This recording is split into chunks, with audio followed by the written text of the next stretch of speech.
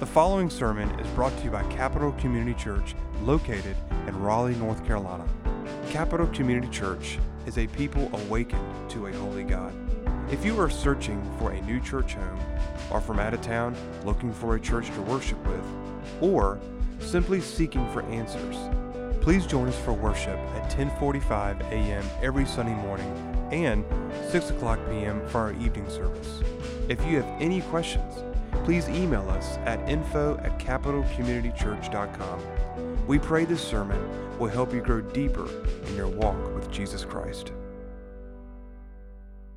Let's go to the throne of grace in prayer. Heavenly Father, Lord, we pray that in all that we do, that you would be honored, that you would be glorified, and that in every facet of the Christian life that we might find joy, that we would go to the deep well, which is Christ, and drink deeply, that our affections would be for Christ, him crucified, him raised from the dead and ascended and seated at the right hand of God the Father. Lord, may in all that we do desire to please you and to be worthy of the calling to which we have been called.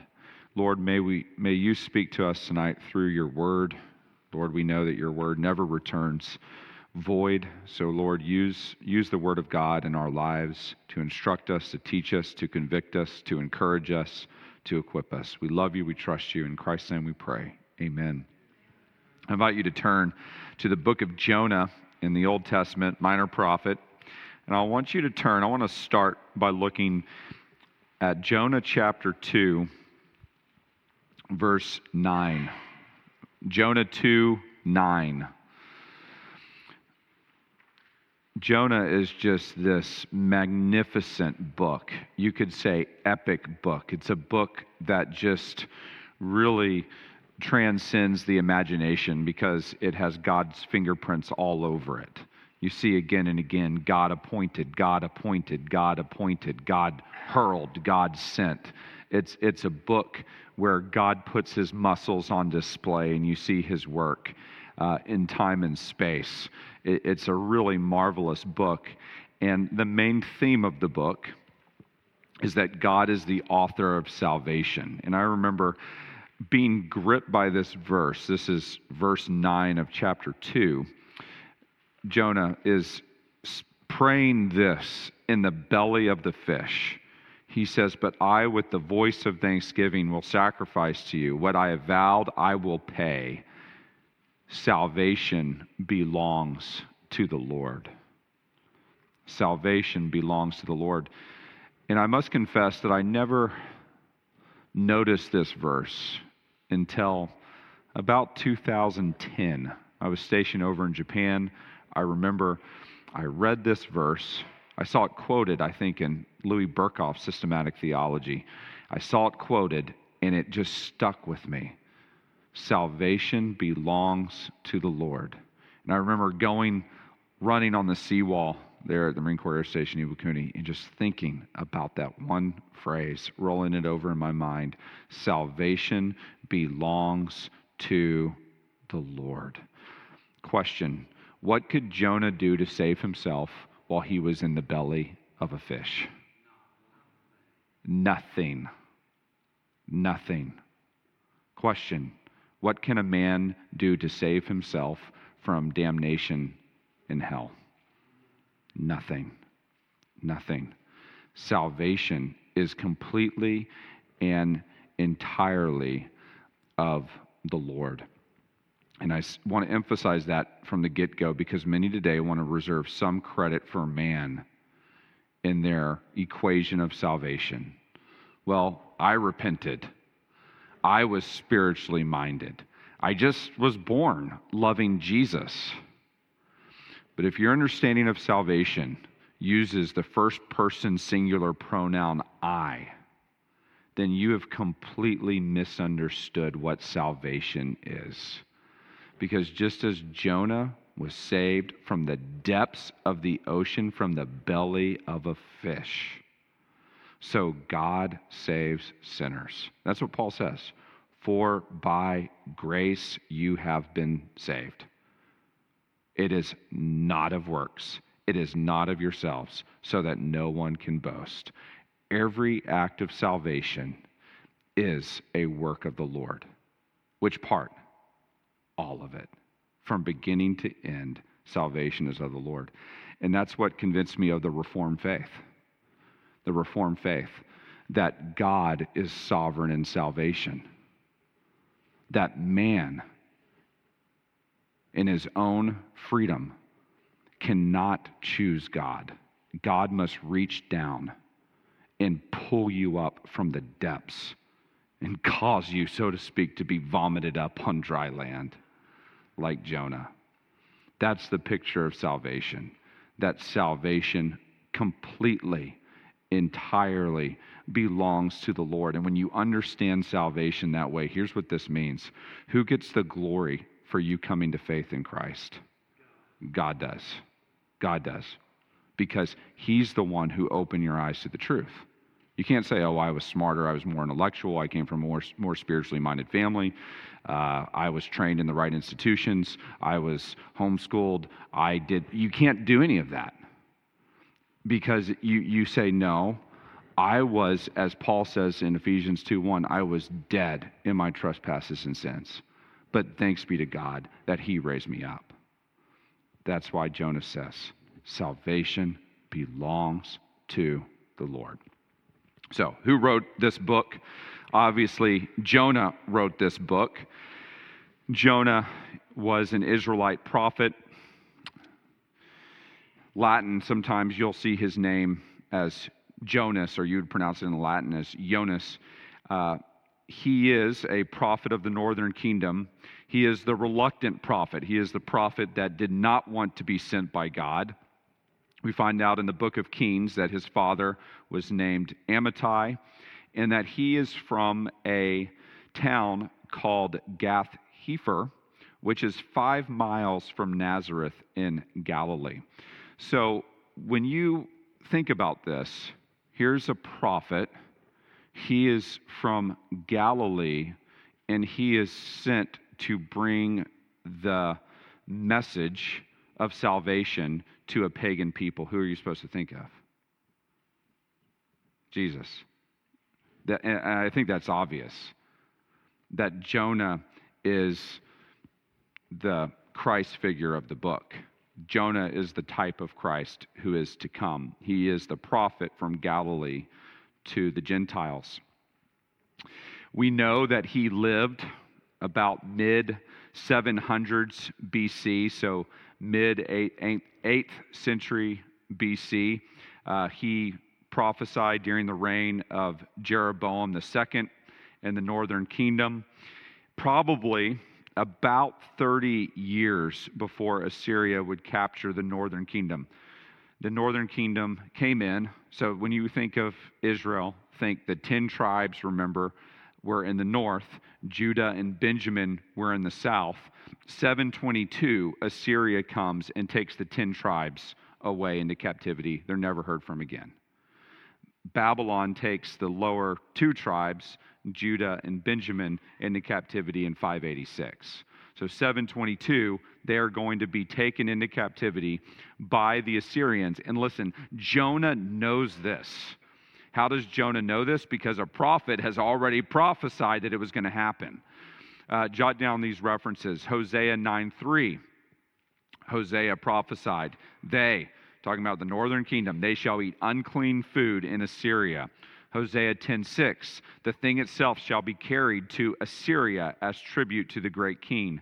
Hosea 11:5, they shall not return to the land of Egypt, but Assyria shall be their king because they have refused to turn to me. So Jonah knows that his people are going to be taken captive into this pagan country. And by the way, these Assyrians, and Nineveh was really the ruling seat of Assyria, the capital of Assyria. These Assyrians were very brutal people. They were sadistic people. They would torture the people that they defeated in battle.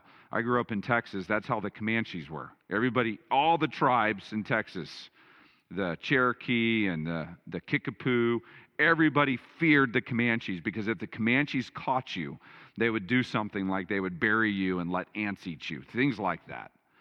Same thing with the Assyrians. If they beat you in battle, what they would do is, I looked this up in a dictionary this week. They would cut off your feet, they would cut off your hands, they would cut off your ears, they would cut off your nose, and they would gouge out your eyes.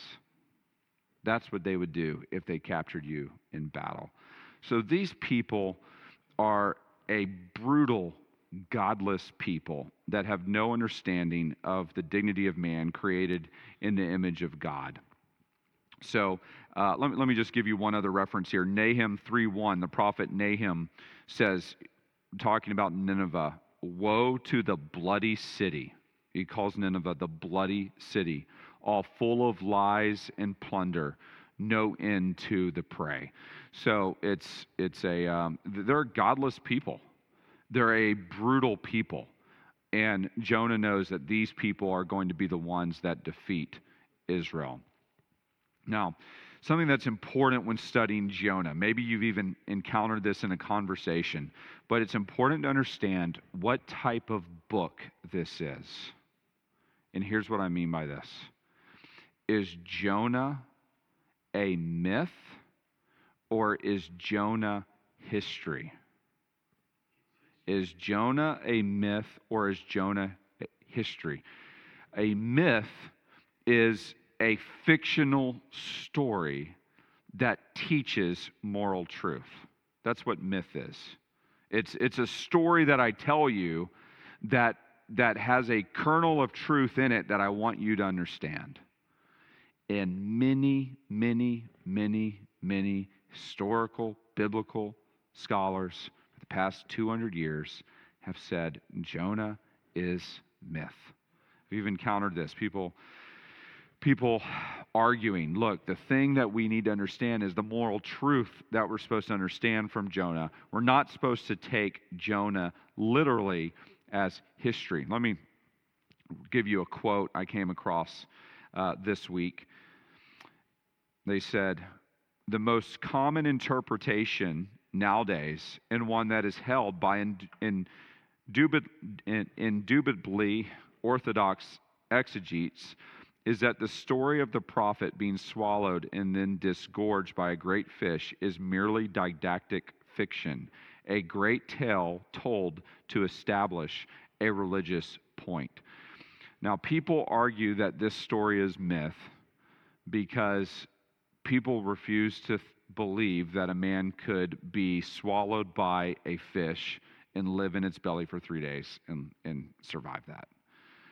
They also refuse to believe that this is a historical truth because they say there's no way that a city as big as Nineveh would repent and turn from their wicked ways and come to know the Lord. Now, let me just give you two arguments. One, there are accounts of people being swallowed by whales and surviving. I even saw one on YouTube. Did anybody see this? This guy up in Massachusetts, were you swallowed by a whale? No, I'm just kidding. Okay, you saw it. Okay. But there was a guy, he was scuba diving or something off I think it was right off Cape Cod, and a whale just swallowed him and spit him out. So this isn't just a far-fetched idea. But secondly, and more importantly, is that our Lord argued for the historicity of Jonah and the fish. I want to show you this. If you would, turn to the right to Matthew chapter 12. And this is what I point to, by the way, when I'm talking to a Christian, and I've had these conversations where somebody argues that Jonah is myth. I say, look, our Lord didn't believe it was myth. Our Lord didn't believe it is myth. And if you believe that Jonah is myth, here's the catch. You have to believe the resurrection is also myth. You have to believe the resurrection is also myth. Because look what Jesus says. This is verse 39 of Matthew 12. Jesus says, "An evil and adulterous generation seeks for a sign, but no sign will be given to it except the sign of the prophet Jonah." So Jonah says, look, Jesus says, I'm not going to do these miraculous miracles so that you can see. I'm going to do the sign of Jonah. That's the sign I'm going to give you. What's the sign of Jonah? Verse 40, "For just as Jonah was 3 days and 3 nights in the belly of the great fish, so will the Son of Man be 3 days and 3 nights in the heart of the earth." So just as Jonah is sacrificed and swallowed by the fish and taken down to the depths of the sea for 3 days, so our Lord is sacrificed and taken into the belly of the earth for 3 days and then rise up. He says, verse 41, "The men of Nineveh will rise up at the judgment with this generation and condemn it, for they repented at the preaching of Jonah, and behold, something greater than Jonah is here." So Jesus interprets Jonah for us. He says, look, just as Jonah was in the belly of the fish, so I'm going to be in the ground. If Jonah wasn't in the fish for 3 days and came out, then Jesus wasn't in the ground for 3 days and came out. Jesus believed that this is historical fact. And Jesus' interpretation of this is typological. And here's what I mean by that. That Jonah is a picture or a type of Christ. That Jonah pictures what Christ would do. Just as Jonah was in the belly of the great fish, so must Christ be in the grave. Just as Jonah brought salvation to the Gentiles from the Jews through self-sacrifice, so Christ brings salvation to the world through self-sacrifice. So really that picture right there, if you think about, okay, there's so much truth to learn from Jonah, and we're going to talk about all that truth tonight. There's so much truth to take away. But what Jesus picks up on and what Jesus goes to is the fact that Jonah is this type of Christ. He's this picture. Why did Jesus have to be in the ground for 3 days? Because Jonah was in the belly of the fish for 3 days. That's why it had to be 3 days. Let me give you a quote. This was Edward Young, who taught Old Testament at Westminster Seminary for years and years and years, one of the greatest Old Testament figures of the 20th century. Let me give you this quote. Quote, "The fundamental purpose of the book of Jonah is not found in its missionary or universalistic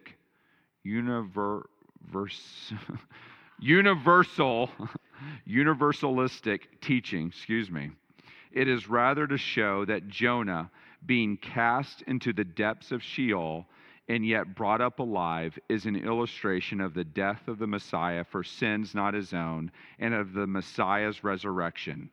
Jonah was an Israelite and servant of the Lord, and his experience was brought about because of the sins of the nations, Nineveh. The Messiah was the Israelite and true servant of the Lord, whose death was brought about by the sins of the world." And he says, "For as Jonas was 3 days and 3 nights in the whale's belly, so shall the Son of Man be 3 days and 3 nights in the heart of the earth. The men of Nineveh shall rise in judgment with this generation and shall condemn it, because they repented at the preaching of Jonas, and behold, a greater than Jonas is here." Thus, the experience of Jonah has as its basic purpose to point forward to the experience of that one who is greater than Jonas. So that's the main thing of the book, that Jonah pictures Christ who is to come. So with that in mind, I want to just give you, if you would turn back to Jonah, just a brief outline, and I'm just going to give you a flyby overview of each chapter in Jonah. There's 4 chapters, and I've summarized them. Chapter 1, you could summarize by the phrase Jonah's rebellion. The 2nd chapter, Jonah's rescue. The 3rd chapter, Jonah's repentance. And the 4th chapter, Jonah's remorse. So let's look at chapter 1, Jonah's rebellion. And I'm not going to read every verse. I'm not going to comment on every verse, but I want you to see some main things here. So the word of God, the word of the Lord came to Jonah. And verse 2, God said, "Arise, get up, and go to Nineveh, that great city, and call out against it, for their evil has come up before me." So God has seen the evil of the Assyrians, the evil of Nineveh. But notice verse 3, you see Jonah's rebellion. Jonah, I mean, a Jew reading this. And Jonah, and I believe Jonah wrote this, obviously, after the fact.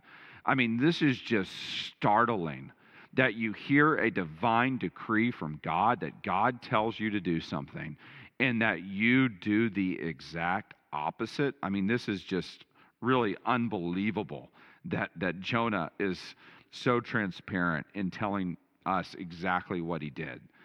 Verse 3, Jonah rose to flee to Tarshish from the presence of the Lord. Tarshish was on the other side of the Mediterranean. It was 2,000 miles in the opposite direction. People think it's in modern-day Spain. So you're talking about, if you look on a map, you think about Israel, Assyria is all the way over to the east. All the way over to the east. It's on the Tigris River, where Nineveh is. He's going to Joppa, which is on the coast of the Mediterranean, to get a boat to go the other direction, all the way to Tarshish, which they think is on the coast of Spain. So he's going in the complete opposite direction that God tells him to go. And by the way, there's no more dangerous place to be for a believer than outside the revealed will of God. That is a fearful place to be. That if you know God has said something and you are walking in direct contradiction to that, you better watch out. You better watch out. Now, here's what's interesting. If you are an unbeliever, what God does is he often just lets you go. He hands you over to more sin, more judgment. But guess what God does with the believer who rebels? Discipline. Discipline. God disciplines his children. That's Hebrews 12:7. God is treating you as sons, for what son is there whom his father does not discipline? If you are left without discipline, in which all have participated, then you are illegitimate children and not his son. So God goes after his own. You see that over and over again. God disciplines his own. So the question is, why? Why does Jonah do this? Why does he rebel against God's clear command? Well, the answer's in the book. It's in chapter 4. The reason why Jonah does this is because he was afraid that if he were to go and preach the message, that they would actually repent. Because he says, I know the character of God, and I'm afraid that these people that I hate will actually repent and be saved. I don't want that to happen. It'd be like if God's told you today that you need to go to Hollywood or Harvard, and you need to go to these people that hate God, that hate you, that hate everything that we stand for, and you need to go and preach the message of salvation. And it's like, man, I don't like those guys. But God says, you're going to go. You're going to go. And Jonah says, no, I'm not going to go. So he goes in the opposite direction. Now, notice this phrase, from the presence of the Lord. From the presence of the Lord. Jonah thought that he could flee from the presence of the Lord. Now, I think he probably knew that that's an impossibility. You can't flee from the presence of the Lord. It's a fool's errand. Psalm 139:7, where shall I go from your spirit? Or where shall I flee from your presence? If I ascend to heaven, you are there. If I make my bed in Sheol, you are there. If I take the wings of the morning and dwell in the uttermost parts of the sea, even there your hand shall lead me, and your right hand shall hold me. I was thinking about the fact that even when he was on the moon, Buzz Aldrin took communion. Anybody hear this? Took communion on the moon? God's just as present on the moon as he is here. You can't go anywhere in the known universe and escape the presence of God. There's nowhere you can go from his spirit. Nowhere you can go. And yet Jonah, in his mind, I'm leaving the presence of God. I'm trying to run away. And look what God does. Verse 4. But the Lord, Yahweh, hurled a great wind upon the sea. That word hurled is the same word that's used to describe throwing a spear or a javelin. Think about that. God hurled a storm at Jonah. Think about the implications of what that means. God is a creator, yes, but is he, like the deists say, is he stepped away from his creation? No, he is not. Every single thing in God's creation under the sun, God is sovereign over. God is the one who hurled the storm at Jonah. Jesus calms the storm on Galilee. In the book of Jonah, God hurls the storm on the Mediterranean. Look at verse 5. Then the mariners were afraid, and each cried out to his God, and they hurled the cargo that was in the ship in the sea to lighten it for them. But Jonah had gone down into the inner part of the ship and had laid down and was fast asleep. Here's the symbolism. Verse 1 and 2, God says, you arise, and I'm going to send you. You arise. You stand up in the presence of God. I'm going to send you to Nineveh. Now Jonah is going down into the depths of the ship, and he is sleeping. He is doing everything he can to get as far away from the presence of God as possible. So the captain comes to him. He's like, what are you doing? I can't believe you are asleep. You need to call out to your God. It's an interesting thing, isn't it? When a pagan reminds you of your Christian vows and responsibilities, you know, he's saying, look, you need to start praying, otherwise we will all perish. So in the providence of God, they cast lots. The lots fall on Jonah as the reason for this storm. And I don't want to get in a theology of lots, okay? But sometimes you see this in Scripture, in the book of Acts, and here God uses the casting of lots sovereignly. So you see in the book of Jonah, God's sovereign over everything. There's nothing that God is not sovereign over. This is really fascinating. They said to him, tell us on whose account this evil has come upon us. You know, who are you? What's your occupation? Where do you come from? What is your country? What people are you? He said to them, I am a Hebrew, and I fear the Lord. That phrase, fear the Lord, is a really important phrase. That is the Old Testament expression of worship. He's saying, I'm a God worshiper. I fear the Lord. I am a worshiper of Yahweh. That's what he says. And then listen to this. The God of heaven, who made the sea and the dry land. And he's saying this to sailors who are in the middle of a tempest. And then look at verse 10. For some reason, Jonah told the sailors that he was running away from God. He let that slip, you know. Why are you on this boat? He says, well, I'm trying to get away from the presence of God. They're like, that's interesting.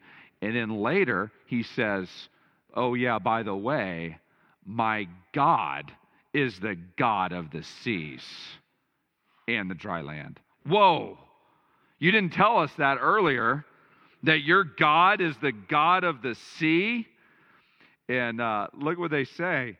They say, what is this you have done? For the men knew that he was fleeing from the presence of the Lord because he had told them. So now they're really afraid. They say, "What shall we do to you that the sea may quiet down for us?" For the sea grew more and more tempestuous. He said to them, "Pick me up and hurl me into the sea, and then the sea will quiet down for you. For I know it is because of me that this great tempest has come upon you." Now, this is really, I think, good-hearted of these men. They don't want to sacrifice him because they believe if they throw him into the sea, it will be his death. So they row as hard as they can to try to get back to land. But you cannot outrow God, because the tempest was sent from God. And the sea grew more and more tempestuous against them. Therefore, and look at this, these men who called out to their own gods earlier, look who they cry out to now. They cry out to Yahweh. "Oh Lord, Yahweh, let us not perish." They are using the divine name of God. Yahweh, let us not perish for this man's life, and lay not on us innocent blood. For you, O Yahweh, have done as it pleased you. So they picked up Jonah and hurled him into the sea, and the sea ceased from its raging. And then look at verse 16. Then the men feared the Lord. What does that mean? They worshiped the Lord. They worshiped Yahweh, these pagan sailors. And they offered a sacrifice to Yahweh, and they made vows. In other words, these men are converted. These men become God-fearers. They become worshipers of God. But God is not done with Jonah. And really, this begins this next section of Jonah's rescue, verse 17. And the Lord appointed, the Lord sends a great fish to swallow up Jonah. Notice it says fish. It doesn't say whale. I know we assume it's a whale. It's probably a whale. It's probably 95% possibility it's a whale, but it doesn't say it's a whale. It says it's a fish. So technically there's a small chance it was a large shark. But we don't know. It was a fish. It was a big fish, a great fish. Great fish, probably a whale, but we don't know it's a whale, is sent to swallow Jonah, and there it is. Jonah is in the belly of the fish 3 days and 3 nights. And while he's in the belly of the whale, you can read chapter 2. Jonah describes his experience essentially as death. It's basically, I was taken down to the depths, and there was no hope anymore. There was no hope. It's like I was closed over. He says in verse 5, the waters closed in over me to take my life. The deep surrounded me. Weeds were wrapped around my head. At the roots of the mountains, I went down to the land. It's talking about Mount Carmel coming down into the bottom of the Mediterranean and just the subterranean bottom of the sea. He says, I went down to that bottom, to that land in the bottom, whose bars closed upon me forever. It's like this experience of being dead, buried. And then, this is so beautiful, verse 7. Look at verse 7. When my life was fainting away, I remembered the Lord. When my life was fainting away, I remembered the Lord. Maybe he remembered Psalm 18, verse 16, where David said, He sent from on high, He took me, He drew me out of many waters. He remembers Yahweh. He remembers that God is a God of salvation, that God is a God of the supernatural, that God is a God of mercy, and what's our phrase? Salvation belongs to the Lord. He remembers who God is. Salvation belongs completely to the Lord. And he does a Louis Zamperini. Remember Louis Zamperini was on that raft in the Pacific Ocean? He said, God, if you will get me out of this, I will do anything. I promise you, Lord, if you will get me off this raft, if you will get me away from those Japanese soldiers, and you will get me back to the States, I will do anything. I will give my life to you. And Jonah makes a vow. He says, Lord, if you get me out of this, I will pay back the vow. I will do what you want me to do. I will make a sacrifice to you, but save me. Salvation belongs to the Lord. God does. That's Jonah's rescue in chapter 2. Look at the very end. The Lord spoke to the fish, and it vomited Jonah out upon the dry land. What an experience of salvation, right? Being expelled from the belly of a fish onto the dry land. Humbling picture of salvation. Can you imagine being at the beach, seeing a big whale come up on the thing, and out comes a man covered in seaweed, and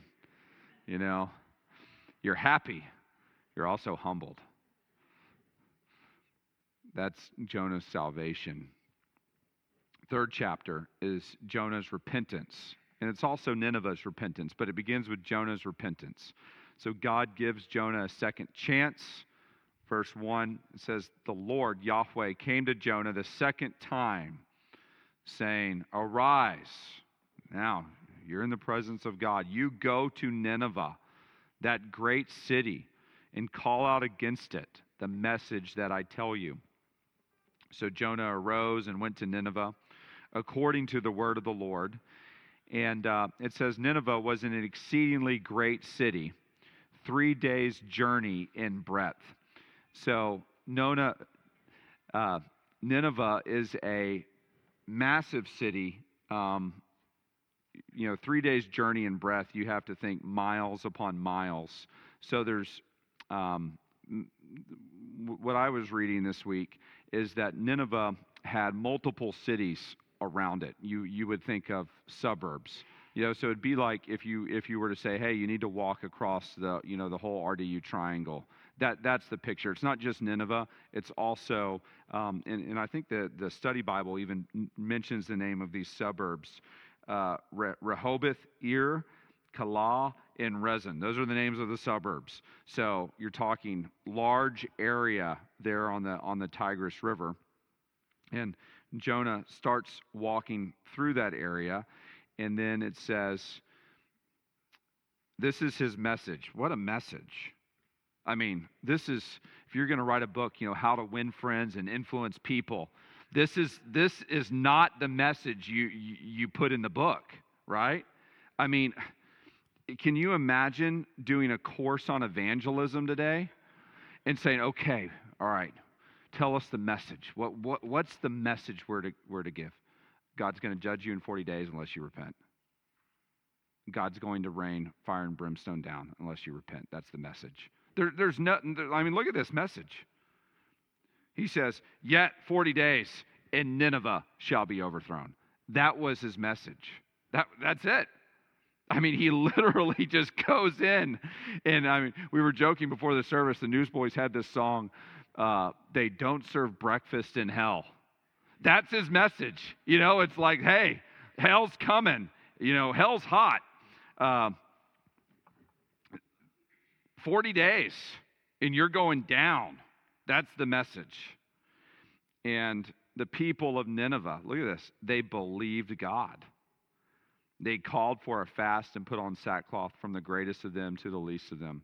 So it's a work of God. It's a sovereign work of God. You go to Hollywood, you go to downtown Raleigh, and I've seen the street preachers, and people say, if you don't trust Christ, you're going to hell. Everybody ignores them. But they don't ignore Jonah. Why? What's the theme verse? Salvation belongs to the Lord, because God is at work in Nineveh, softening the hearts, because God is working. And for that reason, they repent. They believe God. They call for a fast. Now, this is amazing, this fast. This is unbelievable, this fast. Not only do they repent, not only do they put on sackcloth, they put on sackcloth on their animals. They take their cats, their dogs, their cattle. They put sackcloth on their animals. They fast, and they say, not only are we going to fast, the animals are going to fast. We're all repenting. No kibble. No. It's all repentance. It's all fasting. It's all ashes. It's all repentance from the king down to the least of these. He says in verse 7, there's no water for you, no food, nothing. That's the depth of their repentance. Everybody is in sackcloth, and they say, who knows, this is verse 9, God may turn and relent and turn from his fierce anger so that we may not perish. So they throw themselves onto the mercy of God. So here's the thing. They believed Jonah's message. They said, yes, we believe that God is going to overturn us, overthrow us, that we deserve judgment. They're not out there saying, hey, we're good people. We don't deserve this. We don't believe in God. Who are you to tell us that there's a God? No, none of that. They believe God. They believe that God is going to overthrow them, and there's widespread repentance. And verse 10, when God saw what they did, how they turned from their evil way, God relented of the disaster that he had said he would do to them, and he did not do it. Now, does that mean that God changed his mind? Okay, here's something you need to understand about how the Bible describes God. The book of Numbers says that God is not like a man that he should change his mind. This says God relented, that God said he would overturn Nineveh. Now God says, I'm not going to overturn Nineveh. Well, here's how we are to understand this. When the Bible describes God, it describes God in ways that we can understand. The Bible describes God in what we might call anthropomorphic language. In other words, in human-like terms. Because if we were just to describe God in transcendent terms, we couldn't understand anything about God. So God has to condescend and basically speak baby talk to us and describe himself in ways that humans can understand. Now, here's the thing. God had foreordained that the Ninevites were going to repent. God knew that the Ninevites were going to repent. The means of their repentance was the warning through the prophet Jonah. And we're seeing essentially in terms that we can understand then that God responds to their repentance. And he does not cook Nineveh. Now we see. So that's Jonah's rescue, and that's the rescue of Nineveh. And then, the repentance of Nineveh and Jonah's repentance. And then the fourth chapter is Jonah's remorse. Jonah's remorse. And this is really fascinating, chapter 4. Really fascinating. Look at verse 1 of chapter 4. But it displeased Jonah exceedingly. He was very angry. Jonah wanted to see a fireworks show. Jonah wanted to see God march on Nineveh. He wanted to sit back and he wanted to see a reenactment of Sodom and Gomorrah. That's what he wanted. Verse 2, he prayed to the Lord. He prayed to Yahweh, and he said, "Oh, Yahweh, is not this what I said when I was yet in my country? This is why I made haste to flee to Tarshish. For I knew that you are a gracious God and merciful and slow to anger and abounding in steadfast love and relenting from disaster." How does he know that? That's Exodus 34. That's what, do you remember when Moses was on the mountain and Moses says, "Let me see God, let me see your glory," and God puts him in the cleft of the rock. He puts his hand over the rock, and as he passes, he says his name, "I am Yahweh, a God great in mercy, slow to anger, abounding in steadfast love." Jonah says, "I knew your character, and I knew that if you sent me there, that you would save and you would have mercy on the people that I despise, and that you would relent of the disaster. And then he says, therefore now, O Yahweh, please take my life from me, for it is better for me to die than to live. Wow. What a perspective. Now remember, who's writing this? Jonah is. This is brutally honest. He hated the Gentiles so much, and specifically the Assyrians. He would rather them burn in judgment than to see them repent and be saved. And the Lord says to him, he says, do you do well to be angry? Do you do well to be angry? Who are you? Who are you? And Jonah is still hoping that God will judge them, that God will do his fireworks show. And so what he does is he goes outside the city. So he goes east of the city. This is verse 5. And he builds a little house for himself. He builds a booth for himself. And he sat under it in the shade so he could see what would happen to the city. He's just hoping, God, rain on them, rain on them. And the Lord teaches Jonah a lesson. And he teaches Jonah a lesson through a plant. Essentially, the plant is an object lesson. It's something, a visual that Jonah can see, that Jonah is going to learn what God thinks about Nineveh. So what God does is he causes this plant to grow, and it brings him shade, and he loves the plant, rejoices over the plant. Then the next night, God appoints a worm to go and eat the plant. And the worm comes, and the worm attacks the plant, so the plant withers and dies. And then it says in verse 8, when the sun rose, God sends a scorching east wind. Don't you love this? So not only does God take the plant away with the worm, God appoints a scorching east wind, and the sun beat down on the head of Jonah so that he was faint. And he asked that he might die and said, it is better for me to die than to live. And God said to Jonah, do you do well to be angry for the plant? And he said, yes, I do well to be angry enough to die. And the Lord said, you pity the plant for which you did not labor, nor did you make it grow, which came into being in the night and perished in a night. And then he says, and should not I pity Nineveh, that great city in which there are more than 120,000 persons who do not know their right hand from their left, and also much cattle. So he says, look, let's consider this. You didn't have anything to do with this plant, but yet you pity the plant. You are consumed with the plant, and you didn't have anything to do with the plant. Take this city, Nineveh, and who's ultimately the God of Nineveh? Yahweh.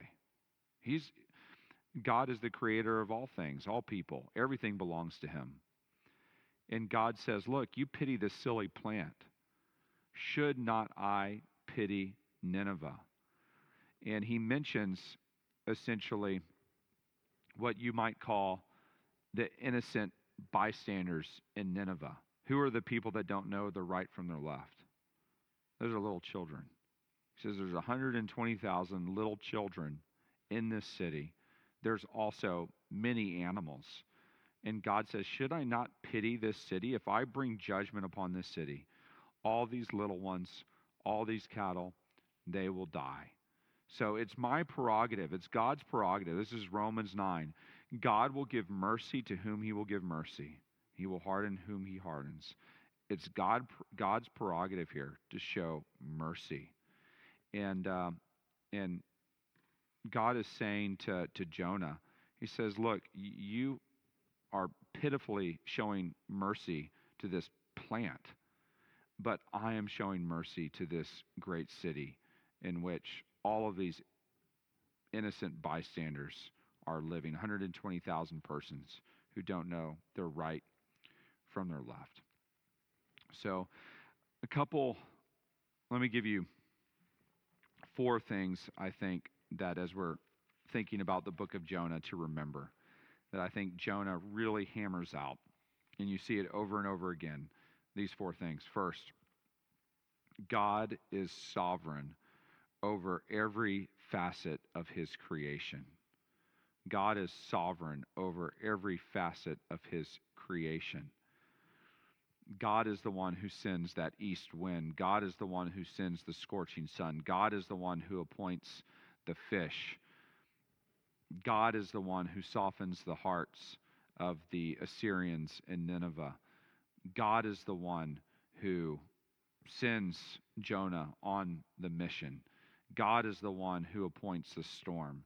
Over and over and over again, it's Yahweh who is sovereign over his creation. He is. And sometimes we forget that. But God is sovereign over every raindrop. God is sovereign over every raindrop. And God is working all things in his providence. If you're a Christian, he's working all of that for your good in his glory. It's really remarkable to think about. But you have to hold to the sovereignty of God over all things. And then second, and I know I've been beating this drum, but salvation belongs to the Lord. It's his work. All of salvation is a work of the Lord from beginning to end. And as we sang, I think this morning that sovereign grace shall be my song and shall be till I die. Right? It's salvation is always of the Lord. So therefore, he gets all of the glory, all of the honor, all of the praise. It also means that we can't manipulate salvation. I see this all the time. I saw it on Easter. We're going to do these big, we're going to drop Easter eggs from helicopters and, put John 3:16 in them and all this stuff as if you could entertain people into the kingdom. It's a fool's game. You can't do that. You can't, and this is incipient in American evangelicalism going all the way back to Finney. Finney would have what he called the anxious bench, and he would say, bring the searchers up, the inquirers up, put them on this bench, and we're just going to play music and have an emotional appeal until they get up. Well, you can do an emotional appeal all day long, but that doesn't coerce somebody into the kingdom. Because for somebody to enter the kingdom, God has to do a heart work. God has to do that work. You can't manipulate that. Rick Warren once said, I can convince anybody to become a Christian if I know the secret of that man's heart. You can't do that. You can't do that. Paul says this, I planted, Apollos watered, God gave the growth. Salvation is of the Lord. Third, and this is really an important thing to notice, is that salvation is to the Jew and to the Gentile. And in many ways, the book of Jonah in the Old Testament is a precursor to the book of Acts, where God first brings salvation to the Jew, then the Samaritan, then the God-fearer, and then lastly to the outright Gentiles. That God's ultimate plan is to bring salvation to the ends of the earth, to every tribe, tongue, people, and nation we see in Revelation chapter 5. That God is going to save a people from across the globe, that God is going to flex his mercy and give mercy to the nations. God is a God of mercy. And what I crave is what we see in chapter 3, that there would be revival in our land, that there would be mercy in our land, that people would repent and they would come face to face with God, that they would worship God as those sailors did, and that God's name would be revered once again in our land, that people would understand that God is God, there is a God in heaven, that one day he is coming to judge the living and the dead. There is a literal hell. There is a final judgment. And unless you repent and turn to Christ, you will be on the wrong side of that thing. That is true. That is the ultimate reality, that there will be a final judgment, and the sheep will be on the right and the goats will be on the left. And if you are not in Christ, under the banner of his righteousness, then you will be in the congregation of the wicked, and you will not stand. So I'm praying that Jonah 3, God would send revival, that he would soften the hearts. And this is what we have to do as a church.